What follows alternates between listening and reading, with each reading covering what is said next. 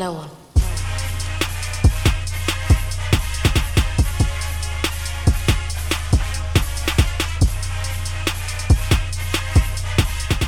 Hello, Gator Nation, and welcome into the latest edition of Locked On Gators, your team every day. I'm your host, Zach Abolverdi, staff writer for the Lake City Reporter.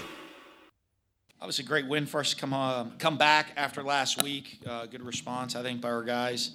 The intensity of practice this week, how we prepared, how we came out and played, performed. I thought that was pretty good for us. Obviously, I thought defensively played really well. Had guys running the football, took advantage, put pressure on them. You know, they're playing backup quarterback, and that's always hard to do. I mean, we know we've been playing. Had to play a backup quarterback this year, so I know that's always tough for a team, and I think our defense took advantage of it to keep them in bad situations. That was Florida coach Dan Mullen discussing his team's 56-0 win over Vanderbilt on Saturday in the Swamp. What's up, Florida fans? Welcome into the latest edition of Locked On Gators. On today's show, we will discuss that shutout victory as I recap my 5 keys to the game, take out my report card and grade the Gators, and I'll bring you some post-game comments from Mullen and Mahmoud Diabate, who was named SEC Freshman of the Week. Let's start the show off with my 5 keys to the game. Number 1 was having success on the ground. That has been an area where the Gators have struggled this season. And based on their previous games, the Gators actually performed better than usual. They had 150 rushing yards against Vanderbilt. That's their second best total against FBS opponents this season. They had 154 rushing yards at South Carolina. Now, they had 2 rushing performances that were better than that this season, but that was 160 yards against Towson and 231 yards against UT Martin. But against FBS opponents, the Gators have struggled to run the ball this season. They haven't had a 200-yard rushing game. And I thought against Vanderbilt they might have an opportunity because they were giving up an average of over 200 yards per game on the ground this season. And the Gators were able to capitalize on that. Now, they did it in some unconventional ways, using their quarterback and wide receivers to get rushing production. But at the end of the day, they finished with 150 yards. And obviously that was enough production for them to have a big day on the scoreboard against the Volunteers. Our second key to the game was having cohesion with the starting offensive line. We figured that there would be a new starting 5 out there on Saturday, and there was, as Ethan White makes his first career start at right guard. He lined up alongside Nick Buchanan and John DeLance. And then you had Richard Garage starting at left guard with Stone Forsythe at left tackle. And that group did a good job for the most part. Just 2 sacks allowed, but they gave Kyle Trask plenty of time to throw. He sets a new career high with passing yardage. And in the run game, they didn't open many holes for LaMichael Pirine and Damian Pierce, but that's because those guys didn't get many carries. Florida's rushing attack was to involve the quarterbacks, involve the wide receivers, and they did a good job executing that, especially to close the game out with the 3 rushing touchdowns by Emory Jones. And I liked what I saw from freshman Ethan White. He did a good job with his first career start. He was really moving around well out there, and you can see that he's lost a lot of weight, and that's made him a much more effective lineman. So I'm excited to see what he does with the rest of his opportunities this season, and if Florida can continue to build and find some cohesion with their starting offensive line. My third key to the game for Florida on Saturday was third down defense, and boy did the Gators deliver in this department after giving up 12 of 18 third down conversions against the Georgia Bulldogs. They rebounded in a major way against Vanderbilt. They finished the game 3 for 15 on third down, but they started the game 0 for 7. The Gators didn't allow them to move the change on their first 7 third down attempts. They didn't convert a third down until midway through the third quarter, and Florida was 1 for 12 defending on third down until the last series of the game. They also had 6 3-and-outs against the Commodores and forced 3 turnovers in the game. It was just a dominant defensive performance, and they really brought their A game on third down. Talking to Coach Mullen after the game, he said those players kind of took some pride in that going through the week, knowing that they struggled with that against the Bulldogs, and they were able to bounce back in a big way against the Commodores. My fourth key to the game for Florida was containing Vanderbilt running back Keyshawn Vaughn, who had a big game against the Gators last year in Nashville before he left early with an injury. You knew he would come into this game with a chip on his shoulder, and he's been putting up some big numbers this season, but not on Saturday. The Gators held him to a season low 28 yards on 15 carries. He was able to do absolutely nothing against Florida's defense. He had 1 carry in the game that went for 13 yards. So the rest of his production was 14 carries for 15 yards. The Gators did an amazing job bottling him up, not letting him get outside, and just completely taking him away from Vanderbilt's offense. That was the focal point of their attack, as it is each and every week. And once they couldn't run the ball, they had no shot in this game against the Gators. And that's how and why they were shut out on Saturday. And another big reason that happened is my fifth and final key to the game, which was getting pressure on the quarterback. And boy, did the Gators check this box. No sacks against Georgia quarterback Jake Fromm in last week's loss, but the Gators made up for it against the Commodores, coming up with 6 sacks in this game. Mahmoud Diabate led the way with 3 sacks. Zachary Carter also got 1. Adam Schuler also got 1. And David Reese II made a sack as well. Florida had 4 quarterback hurries in this game. But obviously the play of the day was the strip sack by Diabate, which was picked up by Jonathan Grenard as he scooped and scored 80 yards for a touchdown. And that was the Gators' first defensive score of the season. So a huge play, a huge moment for this defense. And what was also key about that scoop and score on the strip sack is that came after Vanderbilt converted its first third down of the game. They had gotten into the red zone, had a chance to score, obviously, and that's when Diabate came up huge with his 3rd sack of the game. He earned SEC Freshman of the Week, and Jonathan Grenard earned SEC Defensive Lineman of the Week. So a huge honor for those two, and a big reason why the Gators got a 56-0 win on Saturday. When we come back from this first break, I'll take out my report card and grade the Gators. You're listening to Locked On Gators, your team every day. Welcome back into the show. It's time to grade Florida's performance over Vanderbilt. And we start, as we always do, with the quarterback position. In an A- performance from Kyle Trask, he sets a new career high with 363 passing yards on 25 of 37 passing. He had 3 touchdowns through the air, a 4th on the ground. But he did have 2 interceptions, and that's what keeps this grade from being an A. Both of them came in the first half.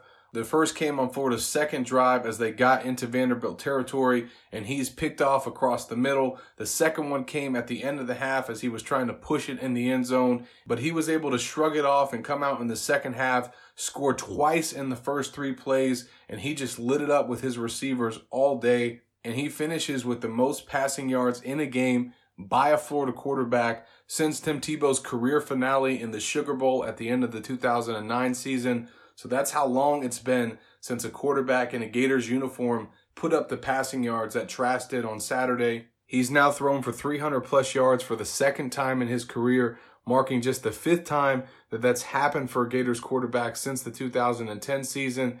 And they've now had 5 300-plus yard passing games this season for the first time since 2002. Emory Jones also got in on the action. You saw him in the first half get some series. He finished with 47 yards through the air on 2 of 3 pass attempts. And I mentioned the 3 rushing touchdowns that he had as well. And both he and Kyle Trask contributed in the run game. I gave the running backs a B- grade, but that was strictly just based on their production on the ground. LaMichael Pirine just had 4 carries for 13 yards. And that came on a 13-yard run in the 4th quarter. Before that, he had just 3 carries for 0 yards. Now, he did contribute in the passing game, making a team-high 4 receptions for 28 yards and a touchdown. Really, that was more of an option play that ended up being a chest pass from Trask. But then you look at Dameon Pierce. He had just 2 carries for 3 yards. Did make 2 catches for 27 yards, including a pretty impressive play in the first quarter where he made the catch and then took a hit and kept running down the sideline. But Florida just didn't get any production from their running backs on the ground. Malik Davis had 3 carries for 7 yards. Naquan Wright, 3 carries for 6 yards. Iverson Clement, 1 carry for 5 yards. It was really the quarterbacks and the wide receivers that gave the Gators the majority of their rushing production. Kadarius Toney led the way with 2 touches for 39 yards. Emory Jones had 5 carries for 34 yards with the 3 touchdowns. Kyle Trask finished with 7 carries for 25 yards and the touchdown, but if you take away his 2 sacks, he actually had 5 carries for 35 yards, so he was right at the same average as Emory Jones. And then you had one more wide receiver get involved in the run game as Freddie Swain had 2 carries for 18 yards. So Mullen and this offensive staff giving touches to a lot of different guys, it kind of makes it hard to grade the run game because if you look at just the running backs, not a ton of production from those guys. But as a whole, this was Florida's second best output against an FBS opponent this season. However, that bar has been set pretty low this year. But the bar is pretty high for these Florida wide receivers and tight ends. And both of those position groups earned an A grade for their performance against Vanderbilt. You had 11 different players who made receptions on Saturday. Trevon Grimes led the way with 4 catches for 95 yards and a touchdown. He took the first play of the second half, 66 yards to the house. Very reminiscent of Kadarius Toney's touchdown against Miami, and that really set the tone for the Gators the rest of the way as they reel off 28 points in that third quarter and just blew the game wide open. And with that performance from Grimes, the Gators now have 7 90-yard receiving games from 5 different players this season. Grimes, Kyle Pitts, Van Jefferson, Josh Hammond, and Freddie Swain. That's the most 90-yard outings for the Gators in a season since 2007. Tyree Cleveland had 3 catches for 51 yards, including an incredible 36-yard diving grab that he made to set up a score. Van Jefferson also caught 3 balls for 36 yards. Copeland had a pair of catches for 43 yards, as did Josh Hammond for 33 yards. Kadarius Toney made a catch for 10 yards, and then the tight ends got involved. Kyle Pitts once again finds the end zone and finishes with 3 catches for 59 yards, including a long of 24. And Lucas Kroll got in on the action Saturday, making 2 catches for 18 yards. And a pretty big milestone for Kyle Pitts as he becomes the first tight end since Jordan Reed to eclipse 500 receiving yards in a single season. And now he's 5th all-time since 1996. Moving to the offensive line, I gave that position group a B performance. Another solid day for them in pass protection. Kyle Trask had plenty of time to throw. You don't set a career high and make all the plays that he did in the passing game if your offensive line isn't getting it done in pass pro. It was once again the run blocking where the Gators had some issues, but on the plays with the quarterbacks and wide receivers, they were able to execute. It was trying to open up holes in the run game for Damian Pierce and LaMichael Pirine, where the unit once again struggled. Now, when the offensive line's defense, the coaches didn't really stay at it with their running backs. They decided to incorporate the quarterbacks and wide receivers in the run game, and it paid off as Florida made some big plays. But overall, I thought it was a good performance from this unit. They were able to find some success with Ethan White, and I think that that's a starting 5 that they can move forward with for the rest of the season. Moving over to the defensive side, hey, when you get a shutout, you guys know my deal. That's A's across the board. This is the 3rd shutout for the Florida defense this season, the first time that that's happened since 1988.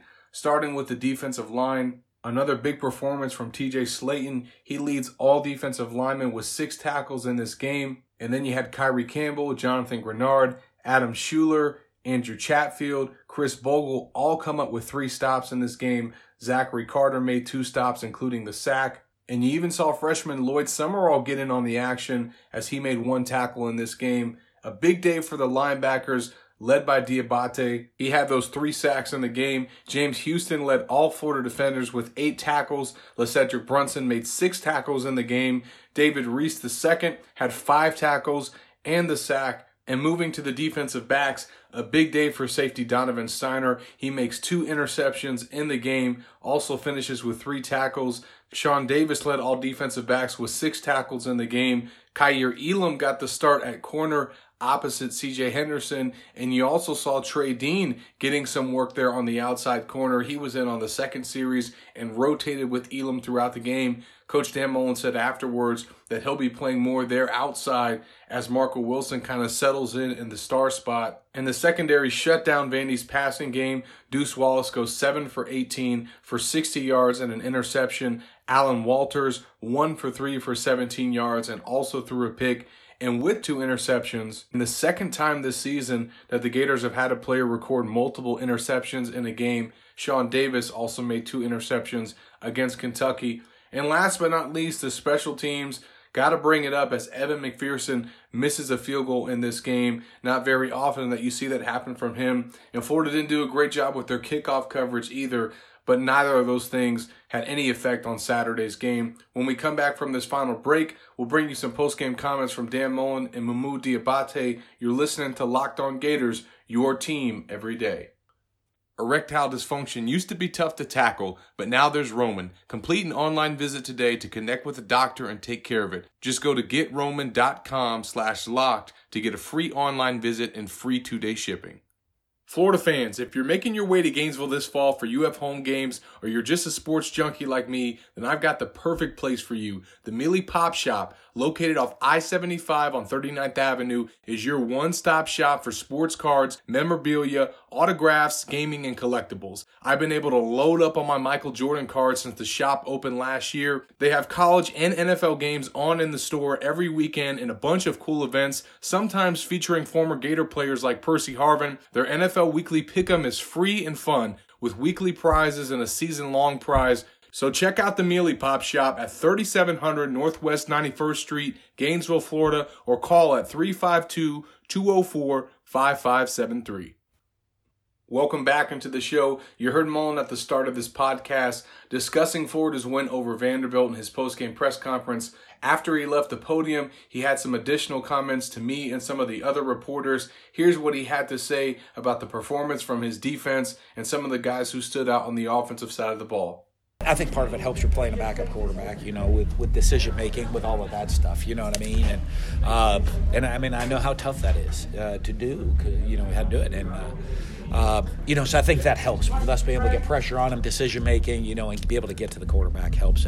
But I also think you see the young guys getting more experience and making plays. Coming off last week's performance to start the game, Vanderbilt doesn't get 7 of their first third down attempts, and I think it was 1 for 12 until the last series. Just how key was that? Well, I think guys took a little pride in that. You know what I mean? Of making sure we finish and get off the field. I think Todd and the staff did a great job. I mean, when you look after the game and say, hey, this is a factor that that is not good, we fixed it. Mm-hmm. And then Donovan Steiner, can you just speak to his knack for being at the right place at the great job. Well, he's a smart player. He's got great length and size and athleticism. You saw that on those plays. His size and his athletic ability comes into effect, plus intelligence, put himself in position to make those plays.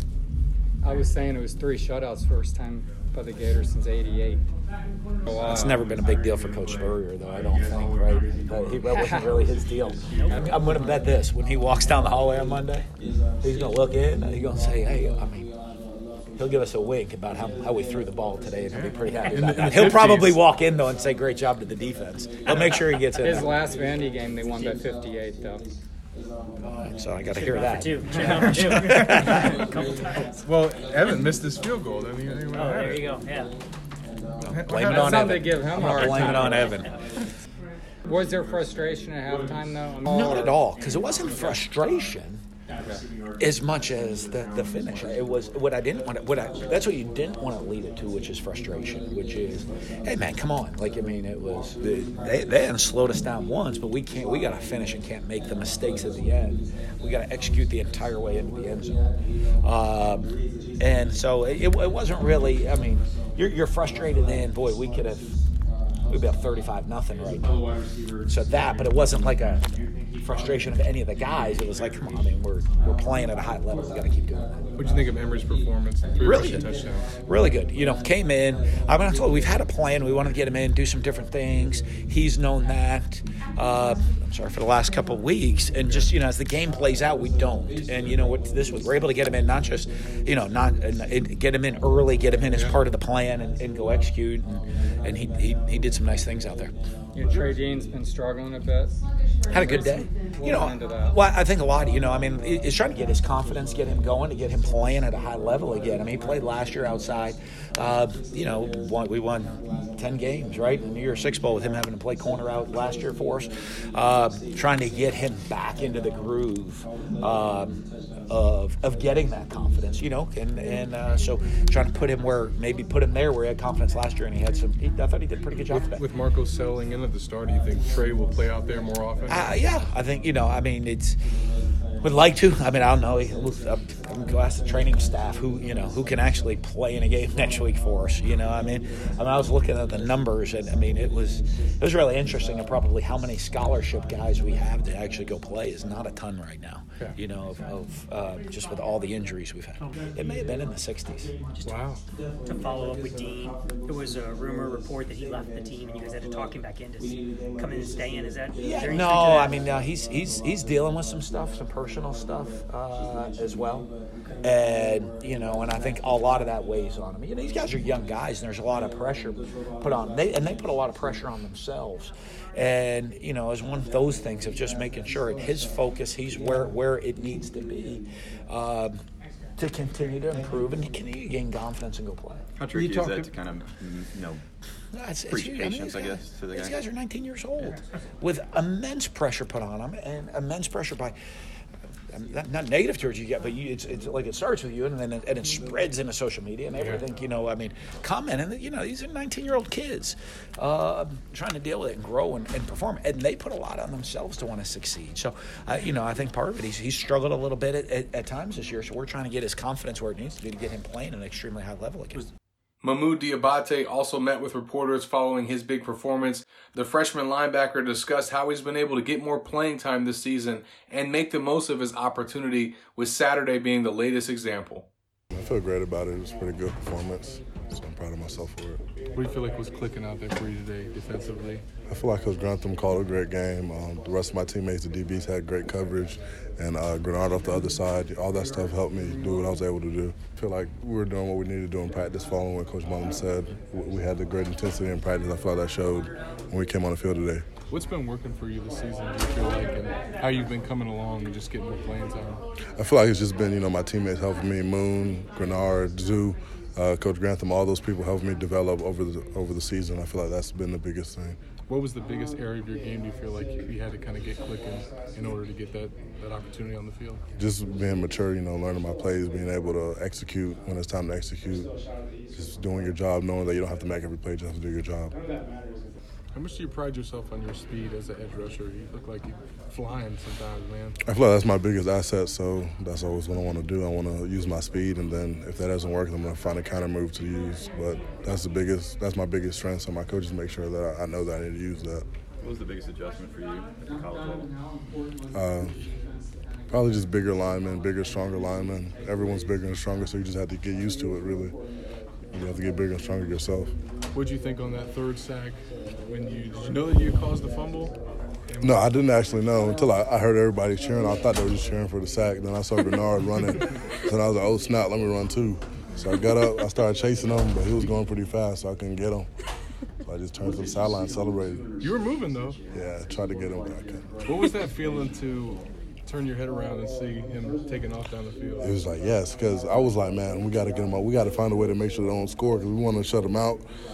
So I was like, let me see if I can get a sack and just get him out of field goal range. I wasn't really thinking about a strip sack, but then when I came off the end, he wasn't looking, he's a right-handed quarterback, so I was from his blind side, so I was like, let me just take a swipe at it. But I just thought I sacked him, and then I looked up, saw John running, so I was like, oh, wow. Vanderbilt started the game, they didn't convert any third downs. They were 0 for 7. Yeah, I feel that gave us confidence because we're like, okay, we're stopping these boys. After one, then it's like dominoes, like 2, 3, 4, then we're like, all right, we got this. Like, we're locking them up. Coach Grantham calling great plays, players making great plays. Steiner, 2 picks, DBs locking up the whole game. So, like, we just felt like we were in our mojo. How much did the third down struggles last week make this defense angry in practice over the last week? I definitely made us angry because we felt like if we would have done a better job, we could have won the game. But it was in the past. We just look forward to the future, make sure we did not want it to happen again. So we had to do what we had to do. That'll do it for the latest edition of Locked On Gators. On today's show, I recapped my 5 keys to the game, took out my report card, and graded Florida's performance over Vanderbilt, and brought you some post-game comments from Mullen and Diabate. On tomorrow's show, we'll continue to break down this Florida-Vandy game and also look at Gator basketball's loss to Florida State over the weekend. Make sure you stay tuned to Locked On Gators, your team every day.